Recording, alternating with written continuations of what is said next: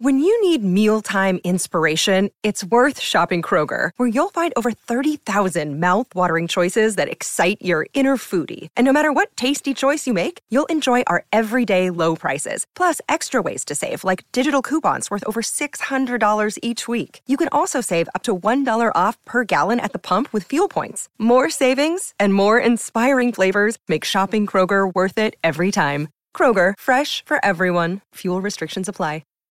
This episode of Read or Dead is sponsored by TBR, Book Riot's subscription service offering tailored book recommendations for readers of all stripes.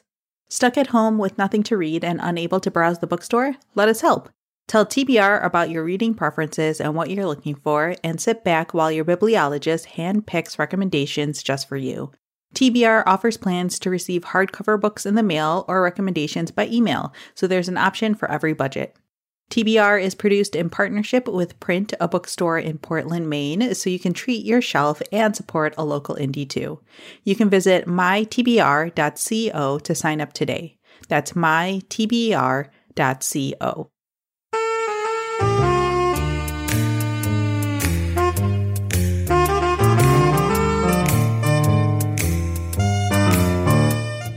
Welcome to Read or Dead, a bi-weekly podcast where we talk about the world of mysteries and thrillers. This is episode 77, and we are recording on Tuesday, May 5th. I am Katie McLean Horner, along with Rincey Abraham, and we're coming to you from Book Riot. Hi, Katie. Happy Cinco de Mayo. It is Cinco de Mayo, isn't it? I got thrown off because we made pasta for dinner tonight. The main reason why I remembered is because my sister went to the grocery store specifically to buy things so she could make tacos. She made tacos and churros. I was very impressed. So that's the main reason why I knew honestly, who knows what day it is ever anymore. So she remembered though that it was Cinco de Mayo. Yeah, I do remember some of my coworkers talking about it being Cinco de Mayo, and then I was thinking that if I were still at work, I would be walking down to the taco place that's literally a block from my library. They have such good food there. Oh my gosh, the tacos are amazing, and I actually get like the burrito bowl, basically, but I just like load it up with stuff. It's so stinking good, and it made me very sad that I was not able to partake this year. Oh, yeah. I know. That's like one of the many bad things about the current situation that we're living in. But I mean, hopefully soon.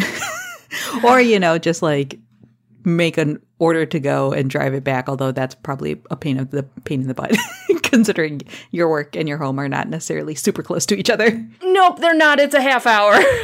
Half hour away. And the tacos are good, but I'm not driving an hour to get tacos. But the pasta that we made was very good. I found a recipe for vodka sauce that I made. And considering it was my first attempt, I thought it was pretty tasty. So I am satisfied with that we had Italian food on Cinco de Mayo.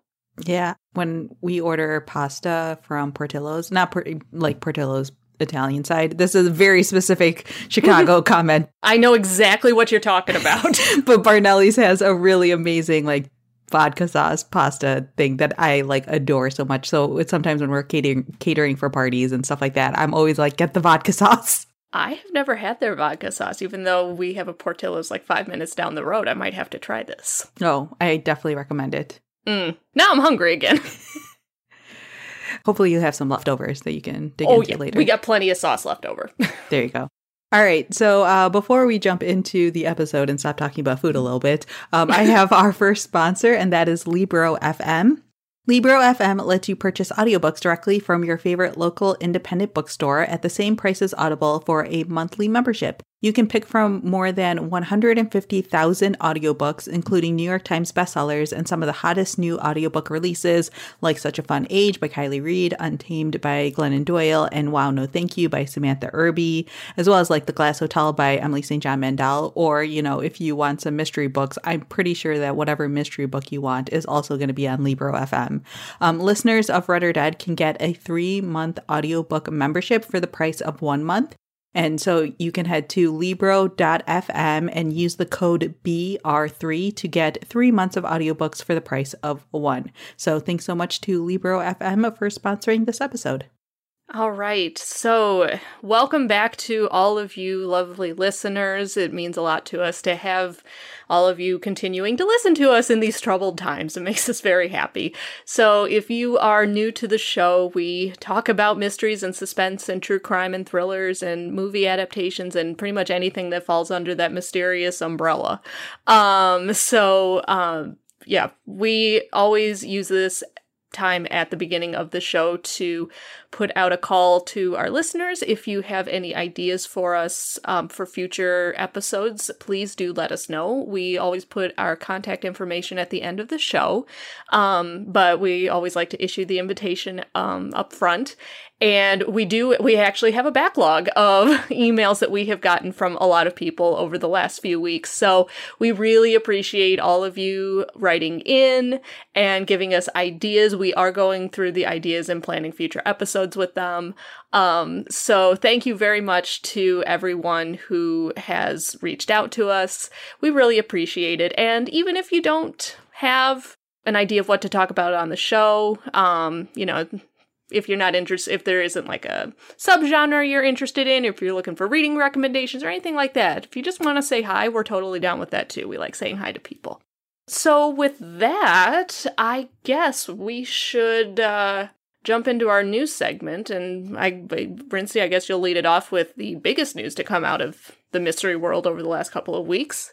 Yeah, I mean, it's the end of April always is the announcement of the Edgar Award winners. And so, of course, like they weren't able to have like the official ceremony and everything like that. But this year they basically did like a live presentation on Twitter, and then they had all of the winners do little video speeches and they put them up on their YouTube channel. So that's actually kind of cool. I really like that sort of aspect of it. Like at least one sort of highlight is that we're able to see sort of like those behind the scenes things a little bit more, or at least see like the author's acceptance speeches and stuff like that. So if you are a fan of mystery books, the Edgar Awards are probably the biggest ones here in the United States. And so the winners are up now. Just really quickly, the winner of Best Novel was The Stranger Diaries by Ellie Griffiths. The Best First Novel by an American Author was Miracle Creek by Angie Kim, which, you know, Katie and I both adored, and so super excited for that one. Best Paperback Original, The Hotel Never Sank by Adam O'Fallon Price. And best, like, fact crime or, like, true crime is The Less People Know About Us, A Mystery of Betrayal, Family Secrets and Stolen Identity by Axton Betts Hamilton. There are a lot of other categories here, but Katie and I talked about this when the nominees came out. The Best First Novel category, in our opinion, was like the most interesting / exciting category.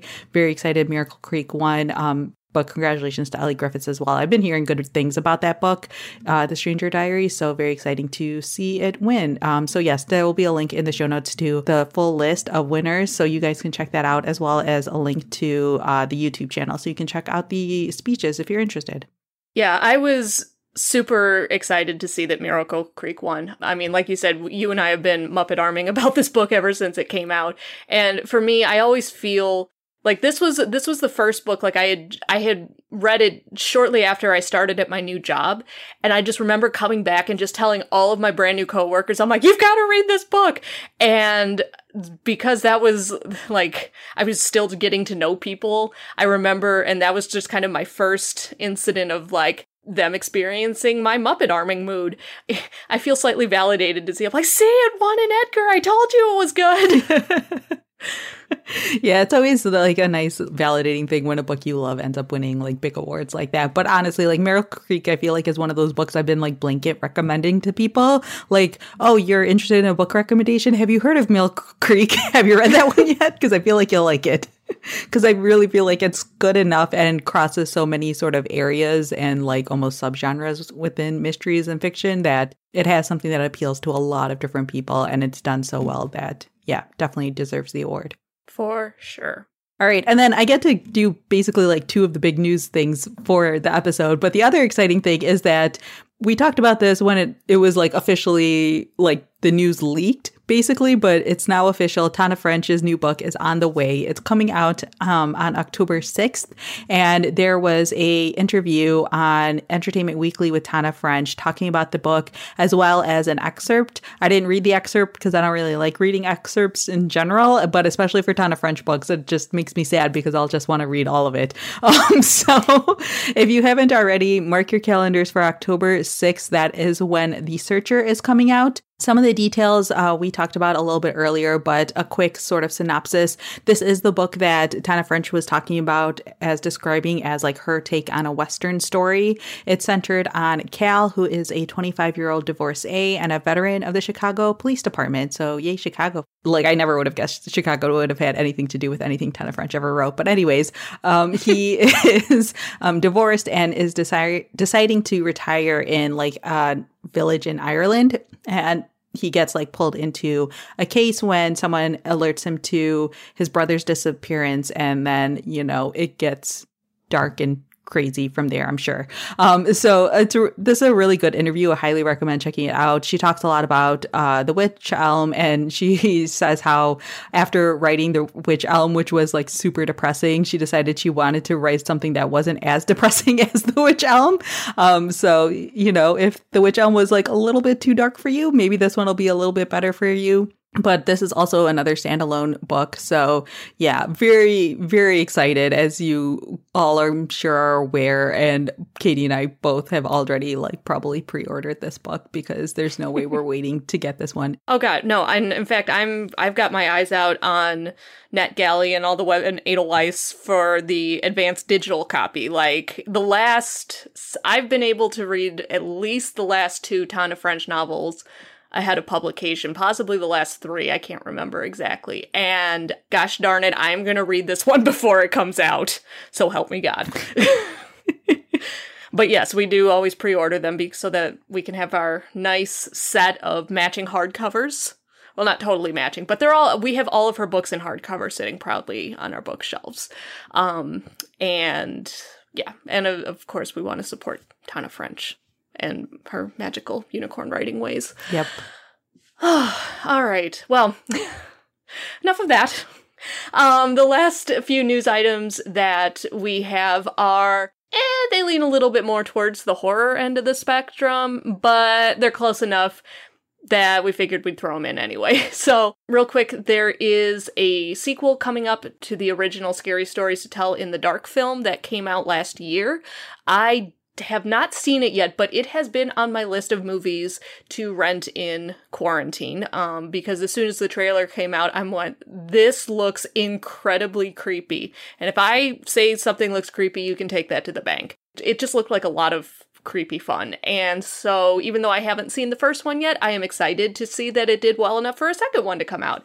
And although they don't have a ton of information about the plot or the cast, a lot of the production crew and like the director and some of the producers are being brought back for the second movie. So hopefully, if you saw the first one and thought it was really entertaining, hopefully the second one is just as entertaining.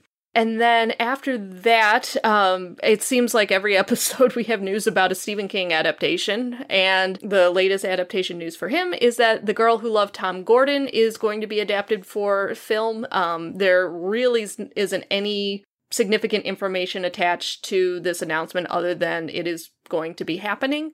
The Girl Who Loved Tom Gordon is a really shockingly short book for Stephen King. I don't think it's under 200 pages, but it is definitely under 300. And I read it a long time ago, so I would have to reread it, but the basic gist of the story is that there's this girl she's like 9 or 10, something like that, and she gets lost in the woods. She gets lost from her parents on a hiking trip, and so she has to fend for herself while hoping that there's a rescue team looking out for her. And while she is in the woods, she starts noticing creepy things, and she also starts to kind of hallucinate that the baseball player Tom Gordon is kind of walking along with her and protecting her. I remember enjoying it when I read it. I just don't remember the specific details, so I'll have to reread that one. But yeah, so that one's going to be a movie as well. And then there is also a preview that we will post, a trailer for Lovecraft Country, which is coming out in August on HBO. J.J. Abrams and Jordan Peele are executive producing this series. This has been like the talk of the horror community for a long time since it was announced, and now they have their first trailer.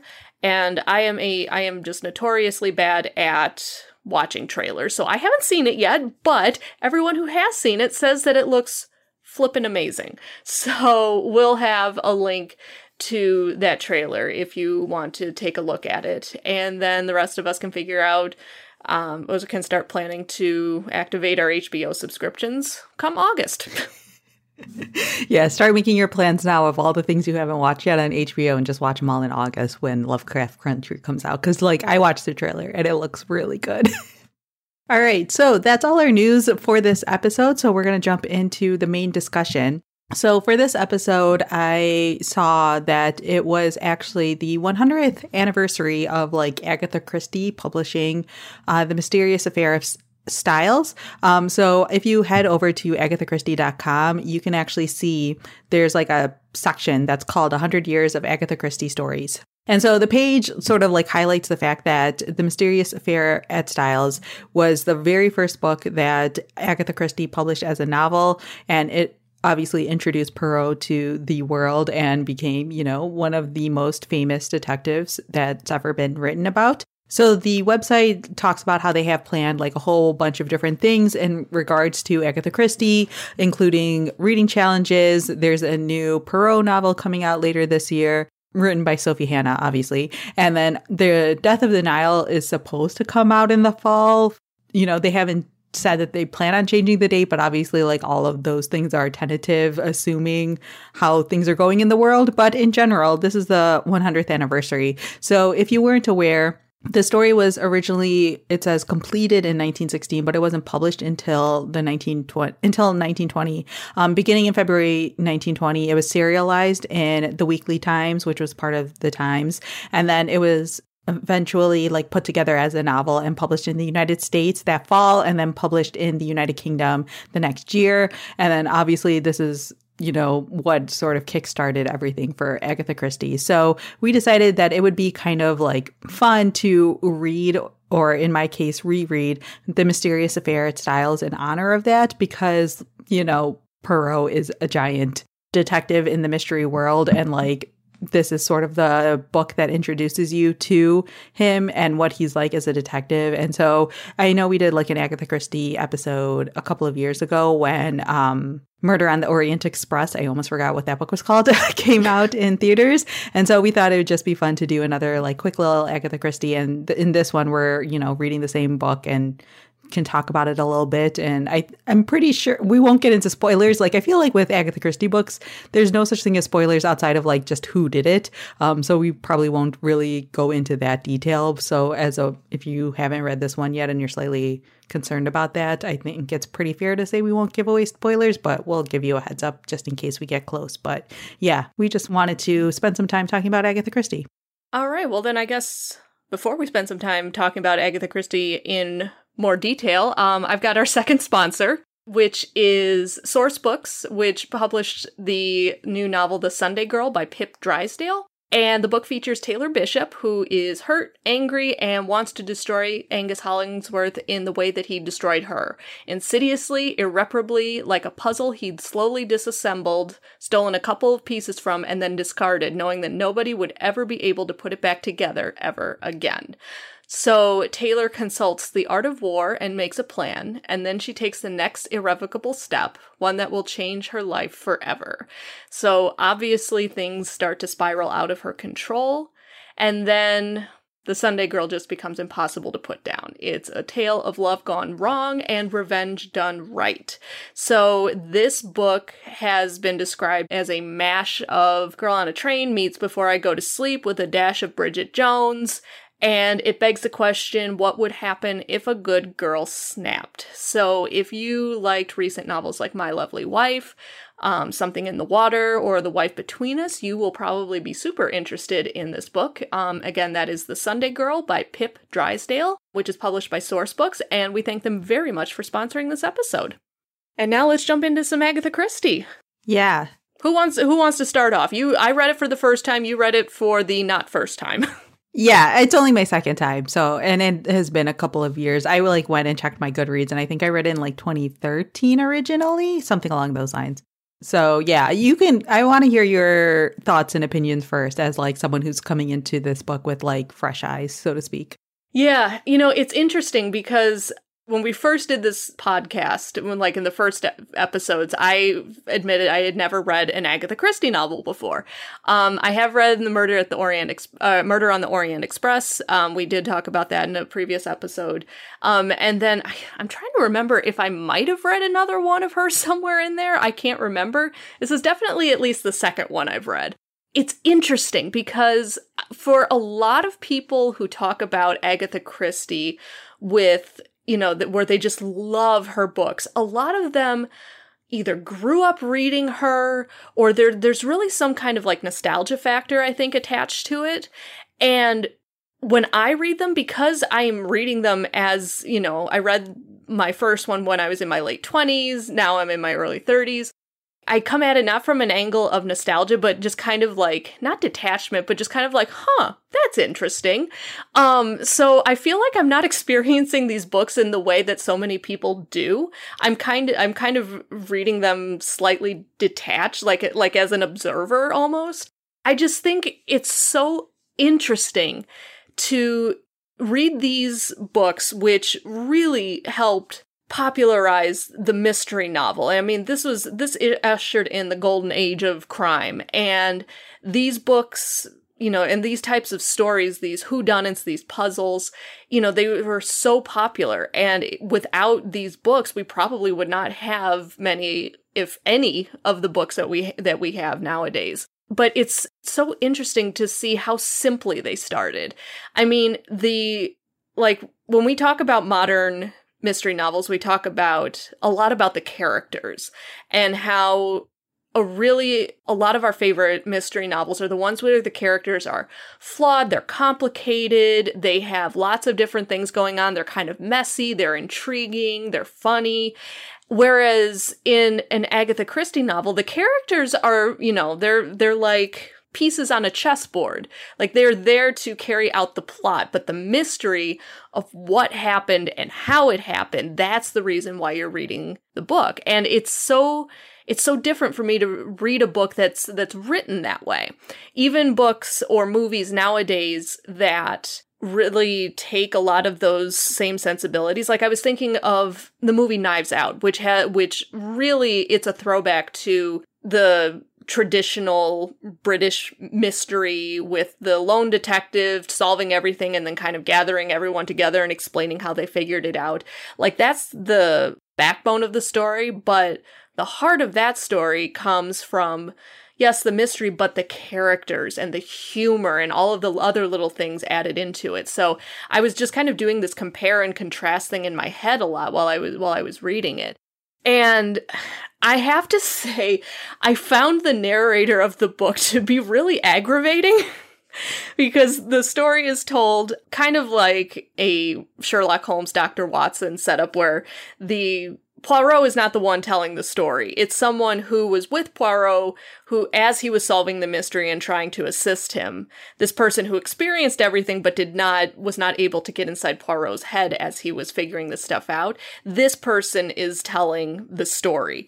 And, like, on the one hand, like, you obviously cannot be inside Poirot's head for these stories because he's making all of these leaps and he's connecting things, and the fun of the story is for the reader to connect them or for the reader not to connect them and then find out what the solution is. So obviously you can't do that. But the narrator, he kept saying things like, oh, it's like if Poirot kept going on about this particular detail and I thought he must be mad. And I'm like, and he's already established that he and Poirot have a history, like going back, like he's seen him solve crimes before. He knows how he works. And so I'm like, why do you keep saying he's mad for focusing on a detail that you think is insignificant? He clearly knows more than you do. Like, good Lord, stop. I'm like, just admit you don't know what's going on. You haven't deduced what he did, and just go with it.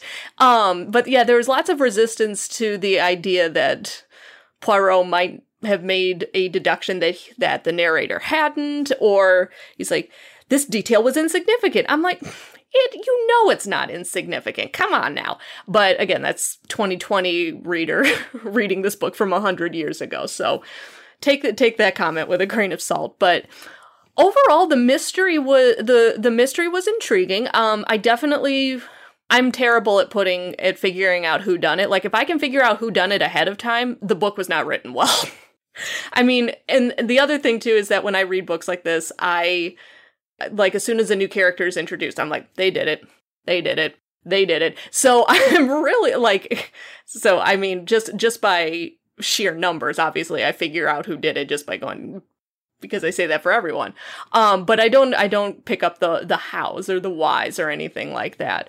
So the mystery was, like, obviously we will not do spoilers, but there's a couple of different things going on in this story. Obviously not everything is as it seems. And when you got down to the heart of basically who the murderer was, there is part of that didn't quite surprise me, and then part of it that did. So I was like, oh, that's interesting. And then when you hear or read Poirot explain everything, because that with these books, obviously at the end you have him gather everyone, and then he ultimately explains what happened, who did it, and how he deduced it. So I was like, oh, okay, that makes sense. And last thing that I will mention is that the ebook version that I downloaded from my library actually had an alternative chapter towards the end in which Poirot explains the evidence, basically. In the one that was published, he does it in the traditional way, basically gathering everyone in the sitting room and then accusing the murderer to their face. But in the unpublished version, which in the ebook it said, if you want to read the published version of chapter 12, continue reading. If you want to read the unpublished version, tap here. So I ended up reading both versions. But in the second version, or in the unpublished version, he presents all of his evidence in court, in a trial, which I thought was really interesting because that is not how these books tend to go. And one of the cornerstones of these types of stories is that, you know, they bring everyone together in one room. Like, the detective calls everyone together and then explains it. This one, he presents it in a situation that's outside of his control a little bit. So I thought that was interesting that was how she originally had it set up. Like, all of the evidence was still the same. It was just the environment in which he delivered the evidence. So I think that's really interesting that she initially had this different idea, but then went with this other idea that ended up really becoming one of the cornerstones of that type of story. So if you do read this book, see if you can get a copy that has both versions of the second to last chapter. I thought it was pretty cool. Yeah, that's fascinating. I had no idea about any of that because I just have like a physical copy of the book that I read. Yeah. And I didn't know that because that's, yeah, like you said, that's considered like one of the hallmarks of these Golden Age mysteries, and especially like the Poirots and stuff like that. Like, if you read a lot of them, you'll see like at the end the big gathering of the crowd as he explains who exactly had done it, and even explains like all of the other like little mini mysteries that he was able to figure out along the way as well. So that's fascinating for sure. Yeah, and I actually didn't know that version of the ebook that I had downloaded had that until I got to towards the end of the book. I was like, oh, that's interesting. I'm like, oh, and that explains why it was more pages than I expected. Yeah, because like for the most part, these books are on the short side. So yeah, if you find one that's like looks like it's longer than it should be, then maybe it has that extra chapter. It's fascinating listening to you talk about all of this just because obviously like I'm coming at this from a different angle, but a lot of things that you say are very true. When you were talking about sort of watching or reading this book from like almost a detached perspective, it reminds me a lot of like how I feel when I'm watching classic movies. Like I remember watching Citizen Kane and being like, oh, I get it now. And it's less that like I was enjoying the movie and more of me being like, oh, I see sort of how this influenced everything else that came after it / all of the references that The Simpsons makes and stuff like that. So I have a feeling like I'm sure if you've never read Agatha Christie before, but you've read lots of other mystery books, reading Agatha Christie has like a very different experience. I will also say personally, though, that like Poirot's not my preferred detective when it comes to Agatha Christie books. I am a Miss Marple girl. So like when I'm reading Poirot books, like a part of me is always rolling my eyes because I feel like Poirot is so obnoxious sometimes. He is. Yeah. So like I'm just like, ugh, Poirot, come on. like he has that way of like talking about clues and evidence that's like very like in that vein of like Sherlock Holmes, but I feel like it feels more like a modern Sherlock Holmes because I feel like modern Sherlock Holmes adaptations like really lean into the fact that like Sherlock is smarter than everyone else, and he like really rubs it in people's faces. I guess it depends on the adaptation, but it feels like Poirot is like really about that. Like he just does not understand why other people are not picking up on things the way that he's picking up on things, and it's like, just come on, Poirot. You should just know, like, you see the world a little bit differently. You know this. You should, as an observant person, you sort of observe this by now. But anyways, yeah. So I read this for the second time, and it was interesting because, like I said at the top, it's been like 6 or 7 years since I read this one specifically. So I didn't remember like all of the details of the story, but it is really interesting, like when you know the who did it already, just sort of how Agatha Christie lays out certain details and clues and sort of like the order of the things like being revealed and stuff like that. But yeah, it is very true that like the narrator seems like a little bit too heavy-handed with his like inability to just go along with what Poirot is doing, especially since they supposedly had worked together before. But I was reading this, like I didn't know that originally this was published in like serial form until I saw like the 100 Years of Agatha Christie website and stuff like that and was reading up on it more. And so when I was reading it this time, I actually went into it knowing that and started paying a little bit more attention to the way this like chapters were formatted, or not like formatted, but you know, like the structure of the chapters and how things ended and things like that. And it definitely feels like in this book more than some of the others from what I can remember, that there's like a little bit of that like chapter cliffhanger or like slight reveal at the end of a chapter. And I could see it like working very well as like a serial based story and things like that. But yeah, this very much is like encapsulates a lot of what Poirot books would be like. So I feel like if you haven't read any Agatha Christie before or haven't read any of the Poirot ones specifically, this would be a good one to start with. But this is definitely not the best one in the set. I think even like Katie, you might agree with me with saying like Murder on the Orient Express is significantly stronger. Like you can definitely tell that this is her debut novel. There are a lot more characters in here than it feels like there needs to be, in my opinion. And so I feel like you can see that like Agatha Christie still like getting her footing in terms of being a mystery writer, but from where she starts off at a very strong point at the same time. Like I don't think reading this book it's easy to necessarily see like who did it or like how all of the people end up being involved and things like that. So I feel like it's still a very, very strong mystery and very strong whodunit, but it definitely is clear that this is the first novel that Agatha Christie has written because it's still a little shaky. Like I feel like even as someone who's not like a Poirot fangirl, like there are better Poirot novels out there for sure. But I think again, this is very much like encapsulates perfectly what this subgenre of mysteries would be like. And if you're someone who, you know, loves whodunit novels, like Agatha Christie is the queen of them. So yeah, I had a lot of fun rereading it and just sort of seeing how things sort of, you know, are layered into the story and things like that. I think like Agatha Christie definitely holds up. And I'm sure that like Agatha Christie's the type of writer that a lot of people might be interested in reading right now if you're like into those cozy comfort sort of mystery books, but don't want something too cozy. I feel like Agatha Christie strikes a nice balance of like being a little bit cheeky with her writing. So like there's a little bit of fun in there, but you know, people are still getting murdered. But it's not like super dark and depressing either. So yeah, I feel like Agatha Christie has always been that like nice balance for me too. And even, you know, her stories are short enough. So like sometimes I even just use her books as like almost a palate cleanser. Like I had another Agatha Christie book that I actually was planning on reading relatively soon that I haven't read before, but then we ended up reading this one. But I feel like when I can't figure out what I'm in the mood for, I'll just pick up an Agatha Christie book because I know what I'm getting into with those books almost. And it's like a nice refresher. And like for the most part, Agatha Christie books are pretty strong. So you're not really going into it with like a bad experience or anything like that as well. So that's another reason why I love her book so much. So yeah, I love Agatha Christie books and I really enjoyed this one as well. Again, not my favorite, but a very good starting point, especially since, you know, it's the first one.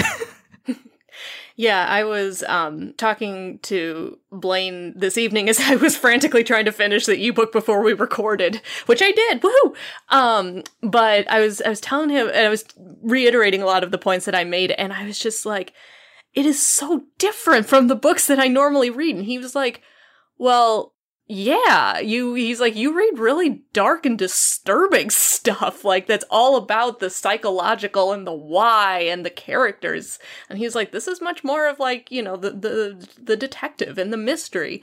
And then, and, you know, when he said that I think I have had this realization on the podcast before, but the types of mysteries and suspense novels that I am drawn to aren't as much focused on the puzzle of the mystery. It's much more on the characters and their actions and like secrets and that kind of thing rather than on, actually figuring out who did it. And just as a quick side note to your comment, you're like, Poirot's a little obnoxious. He has so many moments where the narrator's like, well, tell me what you're thinking. And he's like, no, I'm not going to tell you. Or he's like, I'll tell you half the things I'm thinking about, but the rest of it I'm going to leave until later.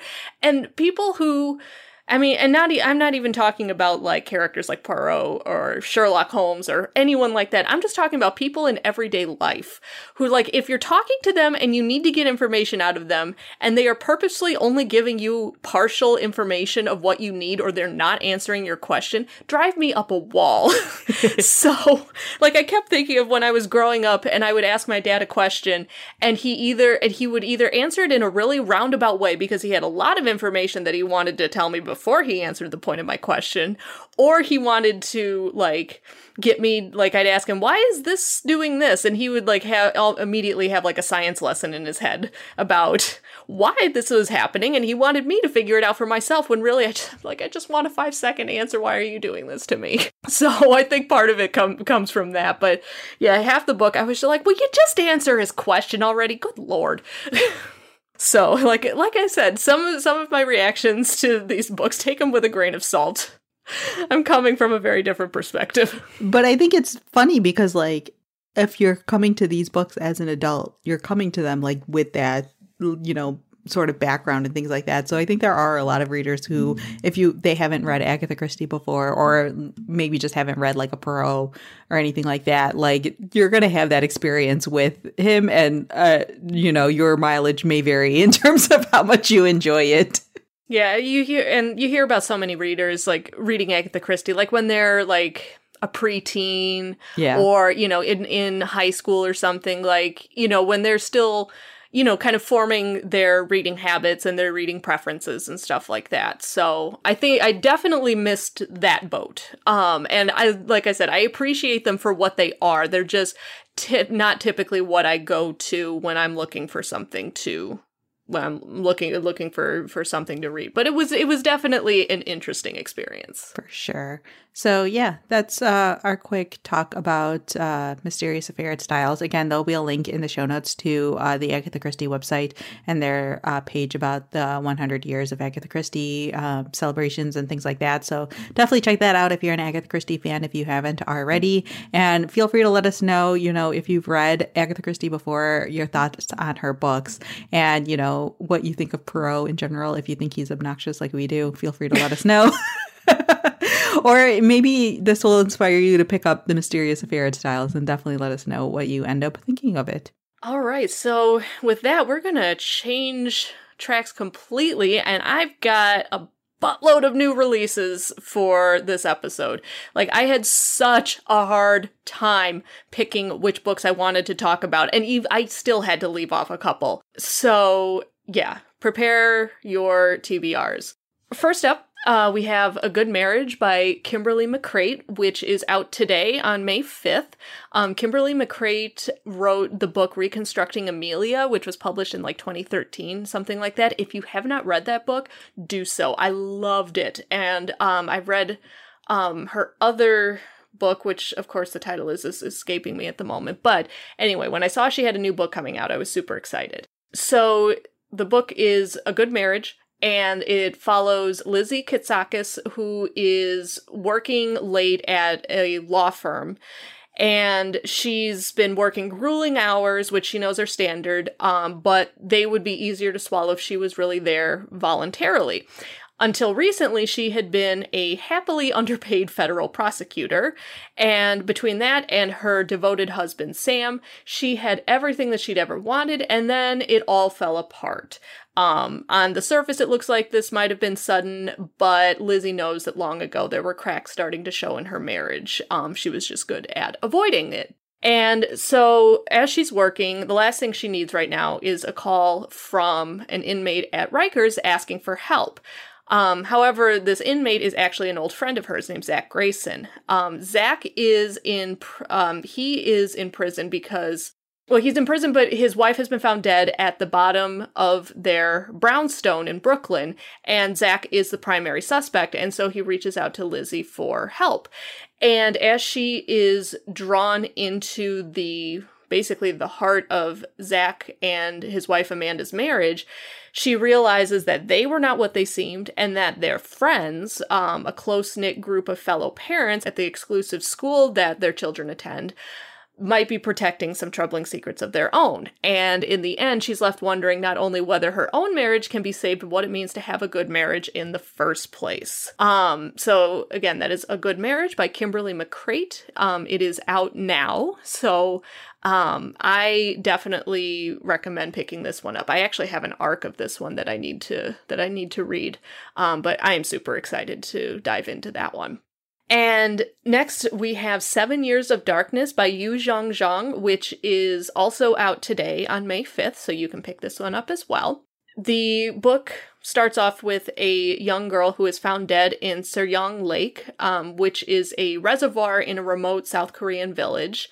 And as the police immediately begin their investigation, but at the same time, 3 men, the girl's father, whose name is Yongji, and 2 security guards at the nearby dam, each of whom has something to hide about the night of the girl's death, find themselves in an elaborate game of cat and mouse as they race to uncover what happened to her without revealing their own closely guarded secrets. And then after a final showdown at the dam results in a mass tragedy, one of the guards is convicted of murder, sent to prison, and for 7 years, his son lives in the shadow of his father's shocking and inexplicable crime. And everywhere he goes, there's a seemingly concerted effort to reveal his identity as this mass murderer's son.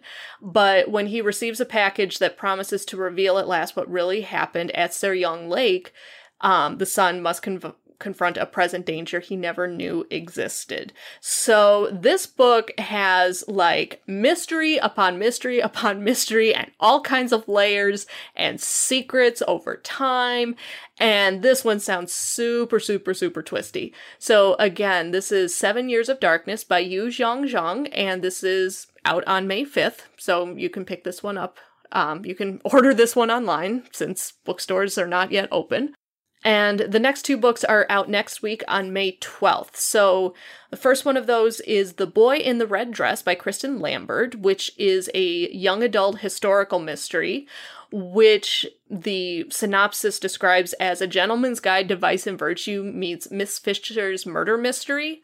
It takes place on New Year's Eve in 1929. Millie is running the show at the Cloak and Dagger, which is a speakeasy in the French Quarter in New Orleans, while her aunt is out of town. All of New Orleans is out to celebrate the new year, but even wealthy partiers' diamond earrings cannot outshine the real star of the night, the boy in the red dress.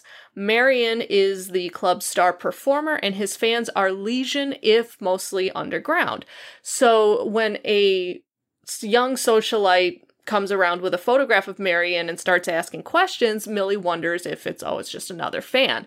But then her body is found dead in the courtyard. It looks as though she fell off the club's balcony, and all signs point to Marion as the murderer.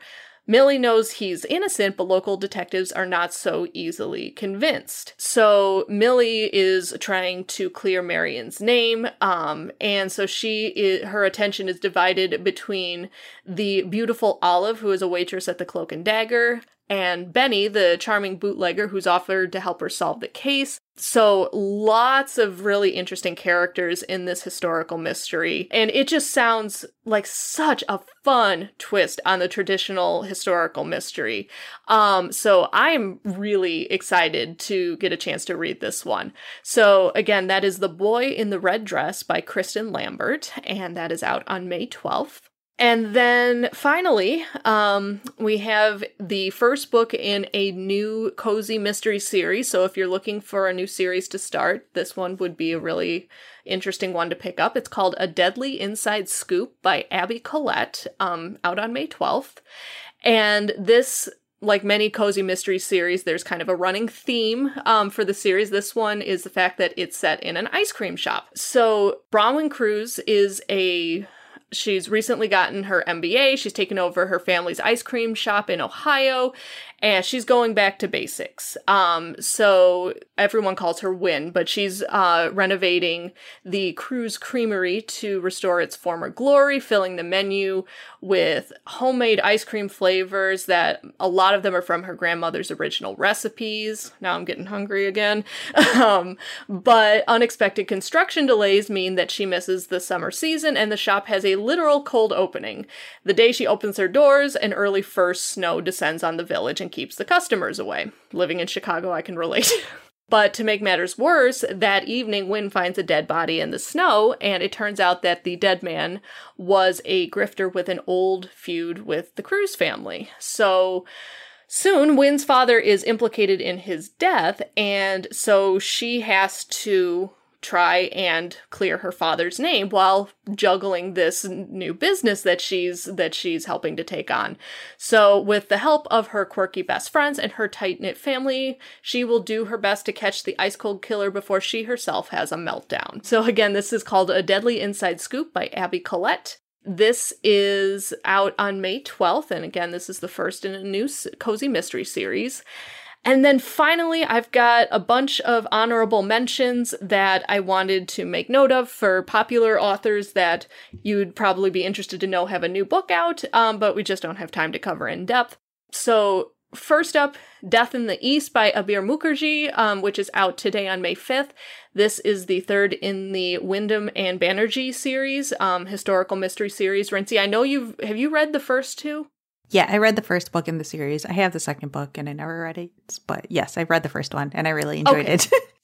I must be thinking of when the second book came out. We covered it in the new releases. So anyway, if you've been keeping up with the series, the third book is out today. After that, we have The End of October by Lawrence Wright, May 12th. This book has been getting a ton of attention because the author really did not mean to, but kind of predicted our current pandemic situation with this fictional book in a way that reviewers are going, wow, that's kind of freaky. And so if you're the type of reader that likes pandemic fiction in a real pandemic, you might be interested in The End of October. It's been getting a ton of attention. That's by Lawrence Wright. It's out on May 12th. And then finally, Scott Turow, who wrote Presumed Innocent, that was his big claim to fame. He has a new book out on May 12th as well called The Last Trial.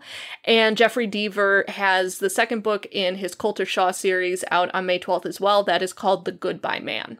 So now we'll wrap things up with our, rundown of books that we've been reading recently. So I'll go first. So I've read 2 books that I want to talk about. The first one I'll just talk about briefly. I read Birds of a Feather by Jacqueline Winspear. This is the second book in the Macy Dobbs series. I read the first book for an episode that we did back in March where we basically picked up like comfort read sort of things. And so I enjoyed that one a lot. So I decided to just like put a hold on the second book in the series, put the ebook on hold, obviously, at my local library. And so the hold came in and I was like, yeah, why not? So I definitely think that the mystery in the second book is significantly stronger than in the first book. But I think it's partially because in the first book, you're establishing a lot of like, who is Macy Dobbs and her history and things like that. So this one, it's going into it assuming that you've read the first one, and it's definitely like a lot stronger on the mystery side of things. But at the same time, I also really enjoyed all of like the backstory and personal side stuff of Macy Dobbs, and there's very less of that in the second book. So I was like, oh, that made me a little sad. But anyways, still enjoying the series. I'll be continuing on. I probably won't read them like super quickly because I'm also remembering that I don't enjoy reading books in a series like back to back to back because it starts to feel a little bit repetitive to me, but I'll be picking up more of them for sure in the future. The other book I want to talk about is a book that I absolutely adored, and that's Shelter by Jung Yoon. This is a book that came out in 2016 or 2017, I don't remember exactly, but I remember so many people talking about this book, and it's not like specifically a mystery, but it is a mystery. I would say it's like a domestic suspense or thriller book. So the story starts off with you following this character named Kyung, or it's told from the point of view of this character named Kyung, who is of Korean descent. He has married a white woman named Jillian, and they have a son together named Ethan, and they are upside down on their house and in like extreme financial trouble. Like they're having a hard time paying their bills and all of this stuff. And so they have a realtor come to their house to sort of assess the home and figure out like how much they could sell it for. They're living like outside of Boston and all this stuff. So like, obviously, it's an expensive area. So they're hoping that they can make just like a little bit of a profit or something like that from selling their home just to like be able to get into some sort of better situation. And while the realtor is at the home, she like looks out the window and sees that there's like a naked woman out in like the field behind their house. And when Jung and Jillian look out the window, they realize that it's Kyung's mother who is in the field. And so he like runs out there with a towel, like super embarrassed, being like, what are you doing? What is going on? And you find out that like Kyung and his parents are in sort of like a difficult spot. Like they haven't really been talking to each other very much and things like that. But like when he goes up to his mom is like talking in Korean. She's like super traumatized. Like Kyung can see that like she's been hurt really badly. And she says something along the lines of like, your father, she's talking in Korean and Kyung is having a hard time sort of deciphering what she's saying. But he thinks that she says something along the lines of like, your father hurt me or something like that. And so they get her home and they like call the police, and it turns out that Kyung's parents were robbed and like Kyung's mom was raped by the robbers and things like that, and they've been through this like really horrific experience. And so their mother ends up in the hospital for a couple of days, and then they end up moving into Kyung's home with Jillian and their kid and things like that. And after like that point, you start really diving into like the tense and sort of hidden topics about Kyung's family life and his home life. He never really talked to his wife about the things that he had gone through as a kid and stuff like that. And now that they're like sort of in these close quarters, Kyung is basically forced to face like all of this stuff sort of head on. And this book is freaking fantastic, in my opinion. Like from page 1, I was like immediately hooked. You can feel the tension from the very beginning and how like difficult of a situation this whole thing is going to be. That like when you're reading this book that you're not really getting the full story at the beginning, and you kind of like dive deeper and deeper and deeper into what is really going on. So there's like multiple like almost mystery aspects to this book because there's like the mystery of like what exactly happened with this robbery and things like that. The people are at large, but also just kind of like the truth about the robbery, because it feels like even from the beginning that you're not really getting the whole truth. And then also like what exactly happened to Kyung when he was growing up that caused him to create this distance with his parents and stuff like that. So I will say like trigger warnings for abuse. And obviously, like I mentioned, like the mom was raped. They don't go into like deep details about that sort of stuff, but they do talk about like things that have happened in the past. So trigger warnings for that. But this is such a good book. So if you're someone who enjoys a good like domestic suspense book, I feel like this is definitely one that you should have on your list. Again, it's not marketed as a mystery book, but I feel like this is one that sort of is a good borderline literary fiction or contemporary fiction book with a little bit of suspense drawn into it. I think this is like my favorite book that I've read all year. I was so taken aback by how much I enjoyed that book. So again, it's called Shelter by Jung Yoon, and I highly recommend it. Well, you sold me. Holy cow. Immediately, I'm like, I'm adding this one to my list. All right, so real quickly, well, I am pleased to say that I've had an easier time sitting down and reading than I have in the last few weeks. I think what helped is I picked up what, Rincey, you called Agatha Christie your palate cleansers. My palate cleansers were a couple of Michael Crichton books. I read The Andromeda Strain, and I read Congo. They are both... it's been a long time since I've read them. Probably I last read them when I was in my early 20s. They are definitely dated, and there are definitely some points in there where I'm going, I don't know if that's, I don't know. Also, the Andromeda Strain, like, female characters, I think, have a total of, like, 10 lines in the entire book. It's all male characters, so that was a little, But I think it did help me break out of my rut a little bit. So I have been picking stuff up a little bit easier. And then one of the books that I am picking up is an upcoming book that we briefly mentioned a while ago. It comes out in August. It's called Winter Counts by David Heska Wanbli-Weiden. He is a Native American author, and this is a suspense novel about I guess he's kind of like a private detective / enforcer on his reservation, where basically if justice can't be carried out by the tribal police, people will sometimes hire him to beat the snot out of different people. But he is basically hired by one of the big shots on the reservation who says that there's a drug problem coming in from this particular person, and so he sets out from the reservation to try and find this person and stop the flow of drugs from coming in. I'm maybe not quite a third of the way through the book. It's extremely interesting. It's very gritty, dark. It's very much got that like seedy underbelly kind of feel to it. So I'll talk more about it when I finish it, but I definitely wanted to put that out there. This is a book that a lot of people are really excited about, and people who have read it have said it's excellent. So yeah, again, that is Winter Counts by David Heska Wanbli-Weiden. Yeah, I'm definitely one of those people who's just super excited about that book. But yeah, that is our show. Thanks so much to everyone for listening. For show notes, you can head over to bookriot.com/listen. As always, there'll be links to all of the news items that we talked about in this episode, as well as links to all of the books. So you can definitely check that out if you are interested in more information about anything that we mentioned here today. If you enjoyed the podcast, please leave us a review on Apple Podcasts, so that way other people can discover our podcast and come join us in this lovely little community. If you want to send us an email with feedback or show suggestions, you can find us at readerdead@bookriot.com. Like Katie mentioned at the top, we definitely love getting suggestions from you all or feedback or anything along those lines. So feel free to send us an email. Otherwise, you can find me on Twitter and Instagram. I am at Rincey A. And I'm on Twitter at KT_library lady. And we will talk to you all next time. Bye. Bye.